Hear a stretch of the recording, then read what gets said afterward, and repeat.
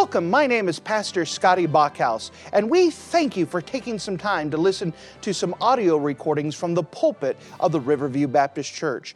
Our desire is to show the Lord high, holy, and lifted up, as well as try to be a blessing to those through the Word of God. Please enjoy this message, and we pray that it will be a blessing to your life. And if you wouldn't mind to take your copy of the Word of God and turn with me to the Old Testament book of Ezekiel. The Old Testament book of Ezekiel and chapter number 48. Ezekiel and chapter number 48. As we continue to wind down this series of the Millennial Kingdom and explore a little bit more about what this 1,000-year reign of Christ is like, we took time to explain this morning that Jerusalem is going to be the capital. And part of the reason why it is going to be the capital of the Millennial Kingdom is because there's going to be a very special institute or structure that is going to be there within the Millennial Kingdom. And we're going to take some time to study them. Notice with me, if you don't mind, if you found your way to the book of Ezekiel, the book of Ezekiel, chapter number 48. And if you don't mind, in Ezekiel 48, we're going to look in verse number 30. Ezekiel chapter 48, starting at verse number 30, the Word of God says this. And these are the going outs of the city on the north side, 4,500 measures. And the gates of the city shall be after the names of the tribe of Israel, 3 gates northward, 1 gate of Reuben, 1 gate of Judah, and 1 gate of Levi. And on the east side, 4,500, and 3 gates, 1 gate Joseph, 1 gate Benjamin, 1 gate of Dan. And on the south side, 4,500 measures, and 3 gates, 1 gate of Simeon, 1 gate of Issachar, 1 gate of Zebulun.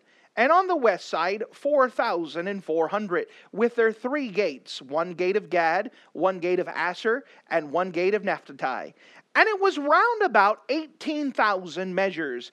And the name of the city from that day shall be, The Lord is there. The Lord is there. And I love to make a study of the names of God. And here we see the name of God, Jehovah Shammah. Jehovah Shammah, for those of you who like spelling such things, Jehovah, Jehovah, Jehovah, and then Shammah, Shamma, Jehovah Shammah, which means the Lord is there. And if you don't mind, let's go ahead and we'll preach a message dealing with the subject matter that's found in the book of Ezekiel about the Lord is there. And if you don't mind, let's go to the Lord together and let's pray. Dear Heavenly Father, thank you again for you being a wonderful God. Thank you for the great privilege it is to be in your house and to be able to open up the Scriptures and to be able to learn and discern these things for ourselves. I'm asking that you would just help us as we survey this, that we would be able to have a good understanding and be able to get a glimpse of what you've revealed in the future concerning this matter. And that we can also make an application for us today, that we have a desire to be close to you. We desire to have your presence and to be in your presence, and help us to be mindful of the things that destroy the presence manifested with our own lives. Again, fill us with your Holy Spirit. Just help me to be able to teach in the way that you would have me to teach, and that you would get victories tonight. And we love you. In Jesus' name, amen. Good. We know that in the Bible there are 2 subject matters that are given more chapters, more passages devoted to those subjects than any other subjects in the Bible. The first one on the top of the list would be the tabernacle temple. The tabernacle and temple have more passages dedicated to it than any other subject in the Bible. The second subject is the millennial kingdom. And the millennial kingdom is number 2 on the list with more passages dedicated than any other subject except for the tabernacle and temple. And what we find in the book of Ezekiel in chapters actually from 40 all the way to 48, we have all of these chapters dedicated and brought up to the place where they are talking about the millennial kingdom and the future temple. And so you have both subject matters that are lifted up, both subject matters that are now emphasized at the same time. And that's probably something that's fairly important that God wants us to understand and to realize. Now, we understand that from Ezekiel chapter 40 to 48, it takes a lot of detail and a lot of time to speak about Israel in the millennial kingdom. It talks about the temple. It talks about the resetting of worship. It talks about what the temple is going to be like, what's going to be there, what's not going to be there. It goes ahead and takes a lot of time to explain all this. Now, we understand that normally when you read the book of Ezekiel, you get to the last couple chapters and you see all the measures and all this stuff, and you probably do what most people do, and that is to say, I read it, but my eyes touched every word of the page, but I didn't process any information. I'm going to hurry up and get to the book of Daniel. At least I know some stories in Daniel that I could grab. Well, the good thing is that we want to try to make this easy. We want to try to give discernment and try to go through here. Now, instead of going through every verse line upon line, I want to survey these several chapters to kind of give an overview of what is being talked about within these chapters concerning the millennial kingdom temple and inside of the millennial kingdom. And so if you don't mind, let's take some time, and I may not hit every chapter, but I'm going to kind of survey a little bit about what this is going to be like. The very first thing I'd like to show you in chapters 41 and 42, what we see in those chapters is the rebuilding of the temple. That inside of Ezekiel chapter 41 and 42, we have the rebuilding of the temple. Now, if we're going to understand why this is so significant and why God places so much detail inside of the millennial kingdom temple, first of all, we have to understand the first temple. Now, oddly enough, the first temple is the only perfect structure in all of history. Think about that. What do you mean by that? That it's the only perfect structure? Well, the temple, or the tabernacle rather, the tabernacle was the only structure that was given full instructions to the very detail of how it was supposed to be built. And so God didn't do that with any other permanent or structure that was going to last for a while. We know that he gave details for the ark, but for a building, for a place of worship, it is the only perfect structure, meaning that the instructions came directly from God, and God is the one who placed it together. How big, all the little knobs, all the thing. If you go back and read the book of Exodus and see all the knobs and all the things and how it was supposed to be together, God went through a lot of detail to describe it. And why did he go through such detail? Because it's all a picture of Jesus. That when you go back and study the temple or the tabernacle from the very beginning of the Old Testament, all of it is a foreshadowing of Jesus Christ is. If you don't mind, let's quickly run through a quick overview of the Old Testament temple, the ones with the instructions given to Moses. That when you first step into the court of the temple, the first piece of furniture you would come to, which would be the brazen altar. And inside of the brazen altar is where the sacrifices would be brought to. And so if I was a Hebrew person and I was coming to bring the sacrifices, this is where it would be presented. This is where my sacrifices would be brought. And of course, we know that this is a picture of Jesus Christ, that because of our sin, blood must be shed. And this is a visual picture for everyone to see that this is what my sins were like. That's why they went through a ritual, that they would take the calf and they would lay their hand upon the animal as a picture that this is now carrying my sin. Now, notice I use the word picture. At no time did the blood of goats and calves ever take away sins. But this was a picture of what Jesus Christ was to do, that he took our sins were now transferred and put on something else, and that thing had to have its blood shed in order to have our sins forgiven.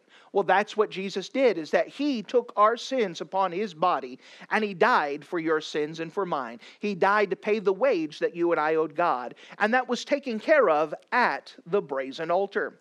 Now, beyond that, the rest of the congregation was not allowed past that point. Only the priests were allowed past that point. This was set aside for them. And what the priest would do after they would work with the brazen altar, which pictured salvation, what we had to do to have salvation, they would turn around, and before they can go into the temple or tabernacle proper, the next piece of furniture they came to was the brazen laver. And basically, in my mind, I pictured it as a big bird bath. It was a big basin that had water on it. And after working with those animals, their hands would get bloody, they would get dirty. And before they can go into the presence of God, they had to be clean. Now, salvation was pictured at the brazen altar, but here at the golden laver, what was pictured here is that even though we may be saved, we all need to wash ourselves. That's why the Bible says in 1 John 1:9 that if we confess our sins, He is faithful and just to forgive us of our sins and to cleanse us from all unrighteousness. That even though you may be saved, guess what? You still need to take a bath. You still need to be clean. You still need to be washed. And so beyond the brazen, the laver, they would come into the tabernacle proper. And inside of the tabernacle, it was divided into two sections. The first part of the tabernacle was called the holy place. And inside there were three pieces of furniture. Over on this side, you had the table of showbread. And in that piece, they would have special bread that they would make, and it would be dedicated unto the Lord and sanctified Him. And of course, this is a picture of Jesus, that Jesus said, I am the bread of life. Over on this side, you have the golden candlestick. And the golden candlestick, Jesus said, I am the light of the world. On the back part of the room, there was a table that had an altar of incense, basically sweet fragrances that would go up. And those sweet fragrances would be representative of the prayers. And we know that Jesus Christ is our intercessor, that He is praying for us. Now, beyond that table, there was a big veil that was about a hand's breadth thick, meaning that we may have curtains today and they're just a couple fractions of an inch thick. They're very small. But this veil was a curtain that was a hand's breadth thick. And this was to show that there was a separation for God, that God was on the other side and that man could not approach God. He had to go beyond the veil. And the only person that was allowed to go beyond the veil was the high priest, and that was once a year and only with blood. And he would go and make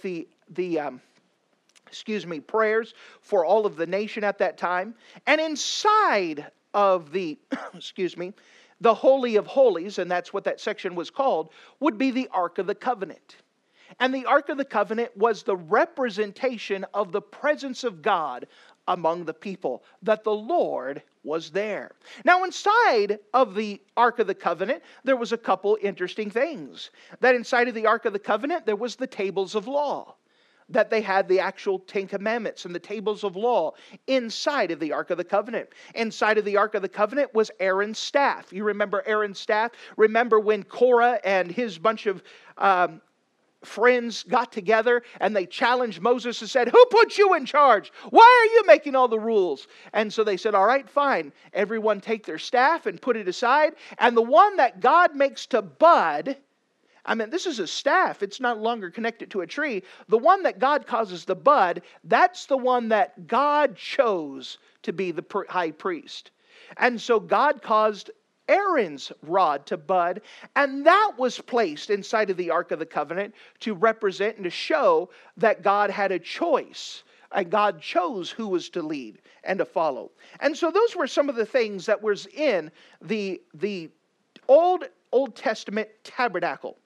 Now, in the book of Ezekiel, as you study those things and begin to study what God talks about in the rebuilding of the temple, we notice that in Ezekiel's temple, there is something missing from the Old Testament temple. From the, let's just call it to separate it, Ezekiel's temple and the Mosaic temple, meaning that the temple instructions were given to Moses. You know, there are some things that are different that are going to be in the millennial, or that it's not going to be in the millennial kingdom temple. Here are some things that this new temple does not have. It does not have the Ark of the Covenant. Why wouldn't it have the Ark of the Covenant?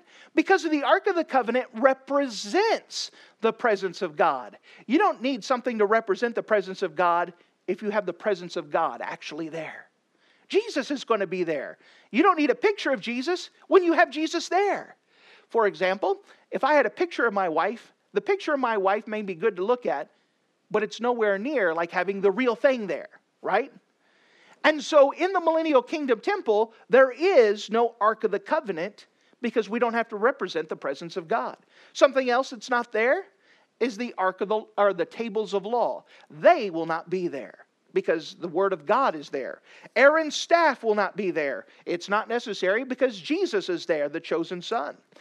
The mercy seat is not there. The high priest is not there. You know why you don't need a high priest? Because Jesus is the high priest and he fulfills that position forever and ever and ever. Inside of the book of Ezekiel, chapter 41 and 42, as it's describing the future temple, something else that is not there is the veil. The veil has been rent away. We no longer have a blockage between us and God, that we can approach God, we can enter boldly into his throne room of grace at any time that we have need. Isn't that a blessing? That the veil is not necessary.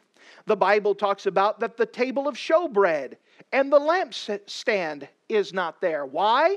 Because they all picture Jesus Christ. You don't have to have a picture of Jesus Christ if Jesus is there with you. And so there are some major differences between the temple that is mentioned in the book of Ezekiel for the millennial kingdom and the original instructions that Moses was given by God. And most of it is because Jesus is there. You don't need a picture that Jesus is there. Now, what is the purpose of the millennial kingdom temple? What is this purpose? Well, first of all, it demonstrates God's holiness. It does demonstrate God's holiness. It is also a dwelling place for God's presence among his people. Meaning that, where is Jesus going to live at? He's going to live in the temple.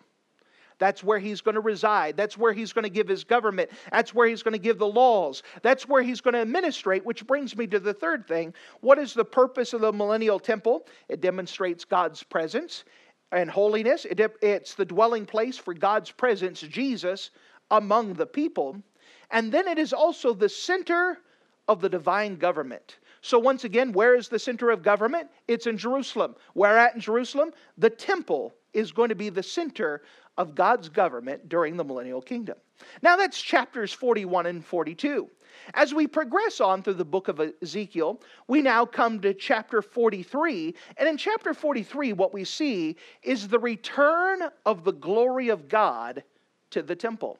The return of the glory of God to the temple. Now earlier in the book of Ezekiel, before the destruction of Jerusalem, God sends Ezekiel. By the way, he's living in Babylon, and God says, guess what, Ezekiel, let's go on a trip. And by the Holy Spirit, he picked him up and carried him spiritually to Jerusalem.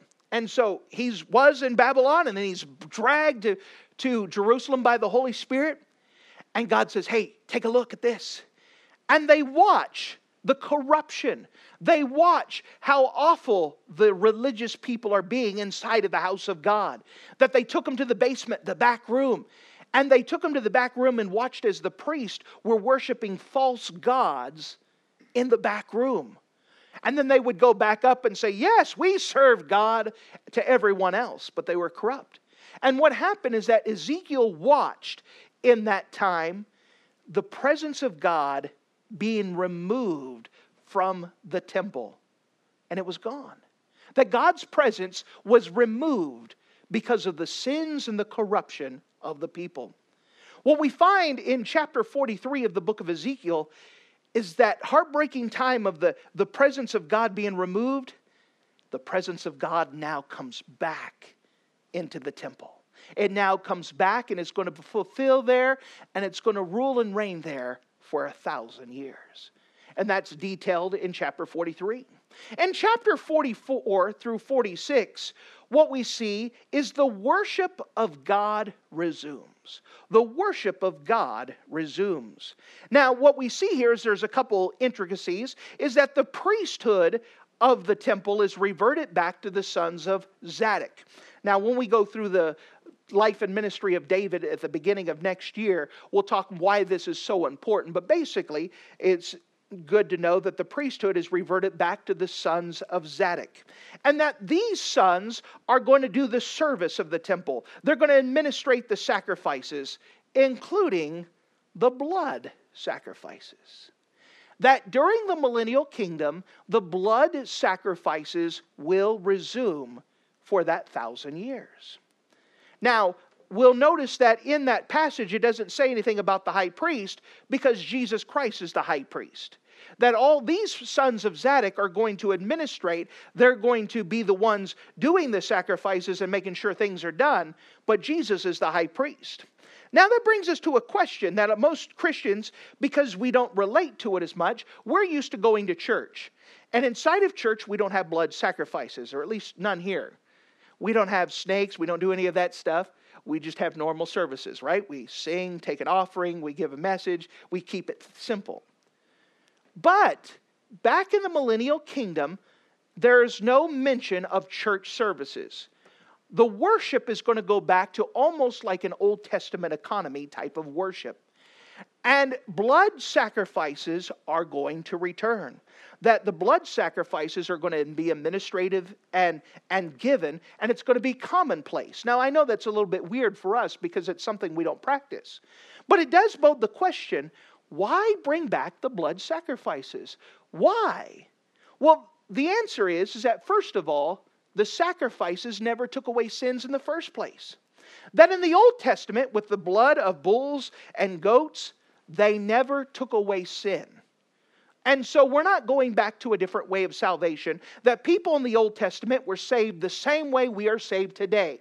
By believing by faith, or by grace through faith, that God made a promise and God is going to deliver His promise.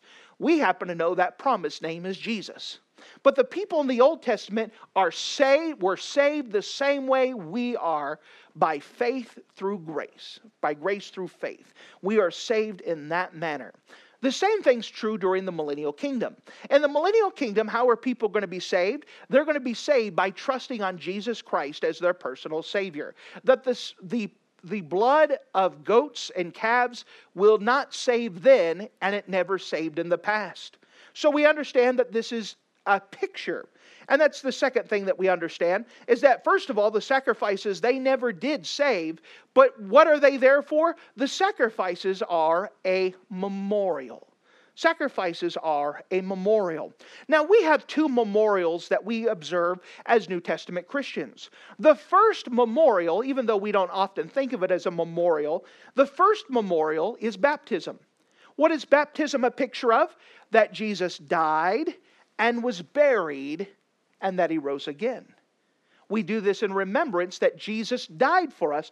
And think, now does baptism save? It does not. It is a picture of what Jesus did for us. It is a memorial. It is to be done in remembrance.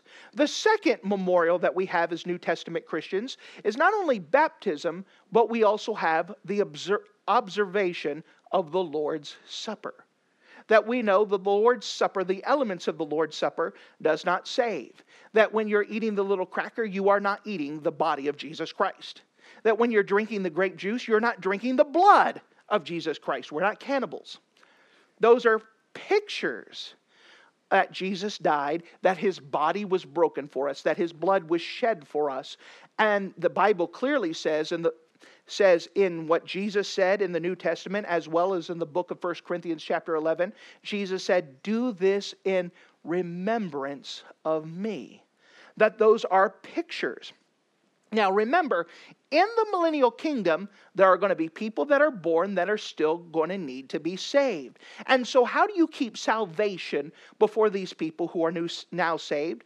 By having the blood sacrifices. By having that picture that, son, let me come. It's now time that we come to the millennial kingdom. So son, come with me. And as we come to Jerusalem, they explain that what's going to happen is that this goat is going to die on your behalf. Now, it doesn't take away your sins, but it's a picture that because you sinned, something must bleed and die. And by the way, who's the lamb that took your price? That's Him right there. That's Jesus. You see, it's done as a memorial. And because people are still going to need to be saved during that time of the millennial kingdom, it is a way to keep salvation before them as a memorial, that as a picture that they can understand, because of your sin, something must bleed and die. And who is the one that bled and died? It is the Lamb of God that taketh away the sins of the world. And so first of all, the blood and goats, the blood never saved in the first place. Second of all, it's done as a memorial. But why else bring back the blood sacrifices? Well, we understand that they do not reinstitute the Mosaic law. That just because you're bringing back the blood sacrifices doesn't mean we go back to the Mosaic law. We're not going back to the old law that you have to keep this and keep this and keep that. Remember, the law was just our schoolmaster. It showed where we failed. That right beside the Ten Commandments, you could put in big boxcar letters right beside it, I need Jesus. That the Ten Commandments tell us that we have sinned and come short of the glory of God. That there are none righteous, no, not one. And so in the millennial kingdom, we're not going back to the Mosaic law, but we are bringing back the blood sacrifices because it does give a way to picture Jesus Christ during that time. And that's what Ezekiel chapter 44 through 46 describes, is the worship of God once again resumes. Then we come to chapter 47 through 48. Now I know that this is real exciting stuff and you're going, woohoo, I was glad, but don't worry, we're going to get to a point in just a second. But I do want to survey because we should know a little bit about what's going to be in the millennial kingdom. After all, many of you didn't even realize that we're bringing back blood sacrifices. Some of you didn't know that we're going to have a temple once again in the millennial kingdom. And we should answer the questions, why have that? Why is it so important? In Ezekiel chapter 47 and 48, what we see is that the land of God is restored. That in Ezekiel 47, 1 through 9, it speaks about the flowing river that's going to be flowing. And that how the land, once again, is going to be a land of milk and honey. It's going to be restored. In chapter 48, it divides out the land and the holy city and divides it out to all of the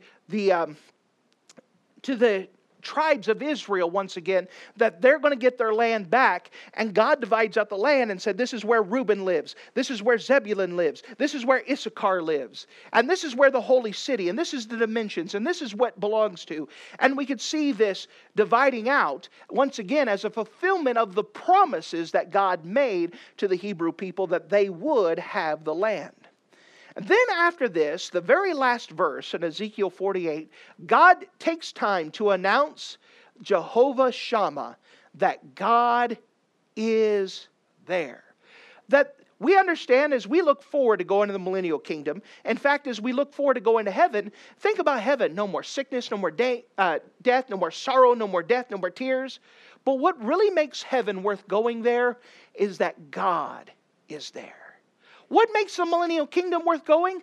Because God is there. And let me tell you something. You don't have to wait to go to heaven to be in God's presence. You don't have to wait to go to the millennial kingdom to have God's presence. You can have God's presence now, but we do know that there are some things that causes God's presence to be grieved, to cause it so that way it is not manifest nearby. And if you don't mind, as we've given the Bible study part, let's go to the preaching part. And let's describe what the Bible says, what grieves God's presence or His Holy Spirit. What is it that causes God's presence not to manifest or dwell with us? And with that, turn with me to the New Testament book of Ephesians. The New Testament book of Ephesians in Ephesians chapter number 4. The book of Ephesians in chapter number 4. Inside of the book of Ephesians chapter 4, we see one of the commandments dealing with, the Holy Spirit. We know that the Bible says, grieve not the Holy Spirit. The Bible says, resist not the Holy Spirit. The Bible talks about that we are not supposed to quench the Holy Spirit. Those are very severe terms that it says that we are able to do. Did you know that you can grieve the Holy Spirit? You can quench the Holy Spirit? Well, the Bible here in the book of Ephesians chapter 4, notice this saying that it says in verse 30, and grieve not the Holy Spirit of God. Grieve not the Holy Spirit of God. Now with it, it actually explains within this passage some things that actually grieve the Holy Spirit that will make it so God's presence is not manifest, is not with us, if you don't mind. You can have God's presence, but there are some things that grieve, that quench that hurt the Holy Spirit. If you don't mind, let's take the book of Ephesians, chapter number 4 here, and let's just walk down this passage a little bit, and let's see some things that the Bible says can grieve His precious Spirit. First of all, we see the idea that we need to put away lying. We need to put away lying. Notice with me in verse 25. Wherefore put away lying. Speak every man truth with his neighbor, for we are members one of another. Put away lying. You understand that lying is an awful thing, but we come from a nation of liars. America's full of liars. We are actually trained to lie. That we are taught to lie to not hurt someone's feelings. Now there's an idea of being tactful, but the idea of lying, we're taught to lie. It's commonplace to lie. People don't think anything about giving a little white lie. But do you know that lying hurts God? It grieves His Holy Spirit. After all, it is one of God's 10 commandments. God says, thou shalt not lie. It doesn't give any extra information like, thou shalt not lie unless your wife asks her, do these jeans make her look too fat? All right? You understand? God does not think little lies are cute.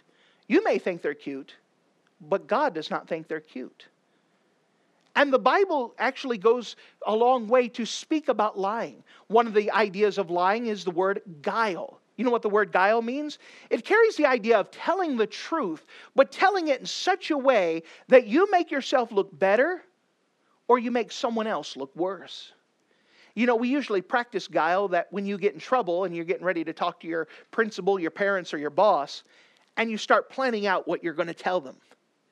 And you try to work on the wording in such a way that makes you look better or makes someone else look worse. That's guile. It carries the idea of half-truths. That you say the whole truth, but maybe you leave something out or you emphasize something more. You understand? If God is against that type of lying where we're technically telling the truth, how much is He against a bold-faced lie? That lying is something the Bible says to put away lying. But speak every man truth. We need to be practiced telling the truth to someone.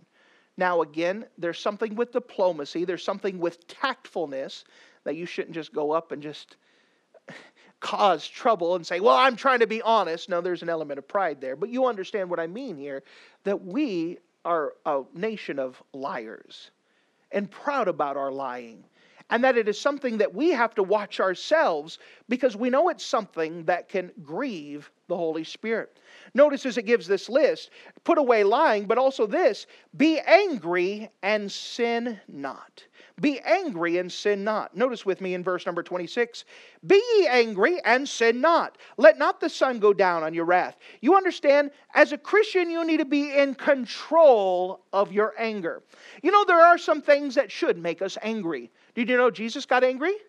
He went to the temple and saw the money changers and He got angry. But He never lost control. There are some things that should anger us. But how we respond in kind could be where the sin lies. The Bible says, be angry, but sin not. Then it gives the command, let not the sun go down on your wrath. That carries the idea that you take care of it. If you have a problem with someone, you take care of it as quickly as possible. You don't let it fester. Don't let it sit.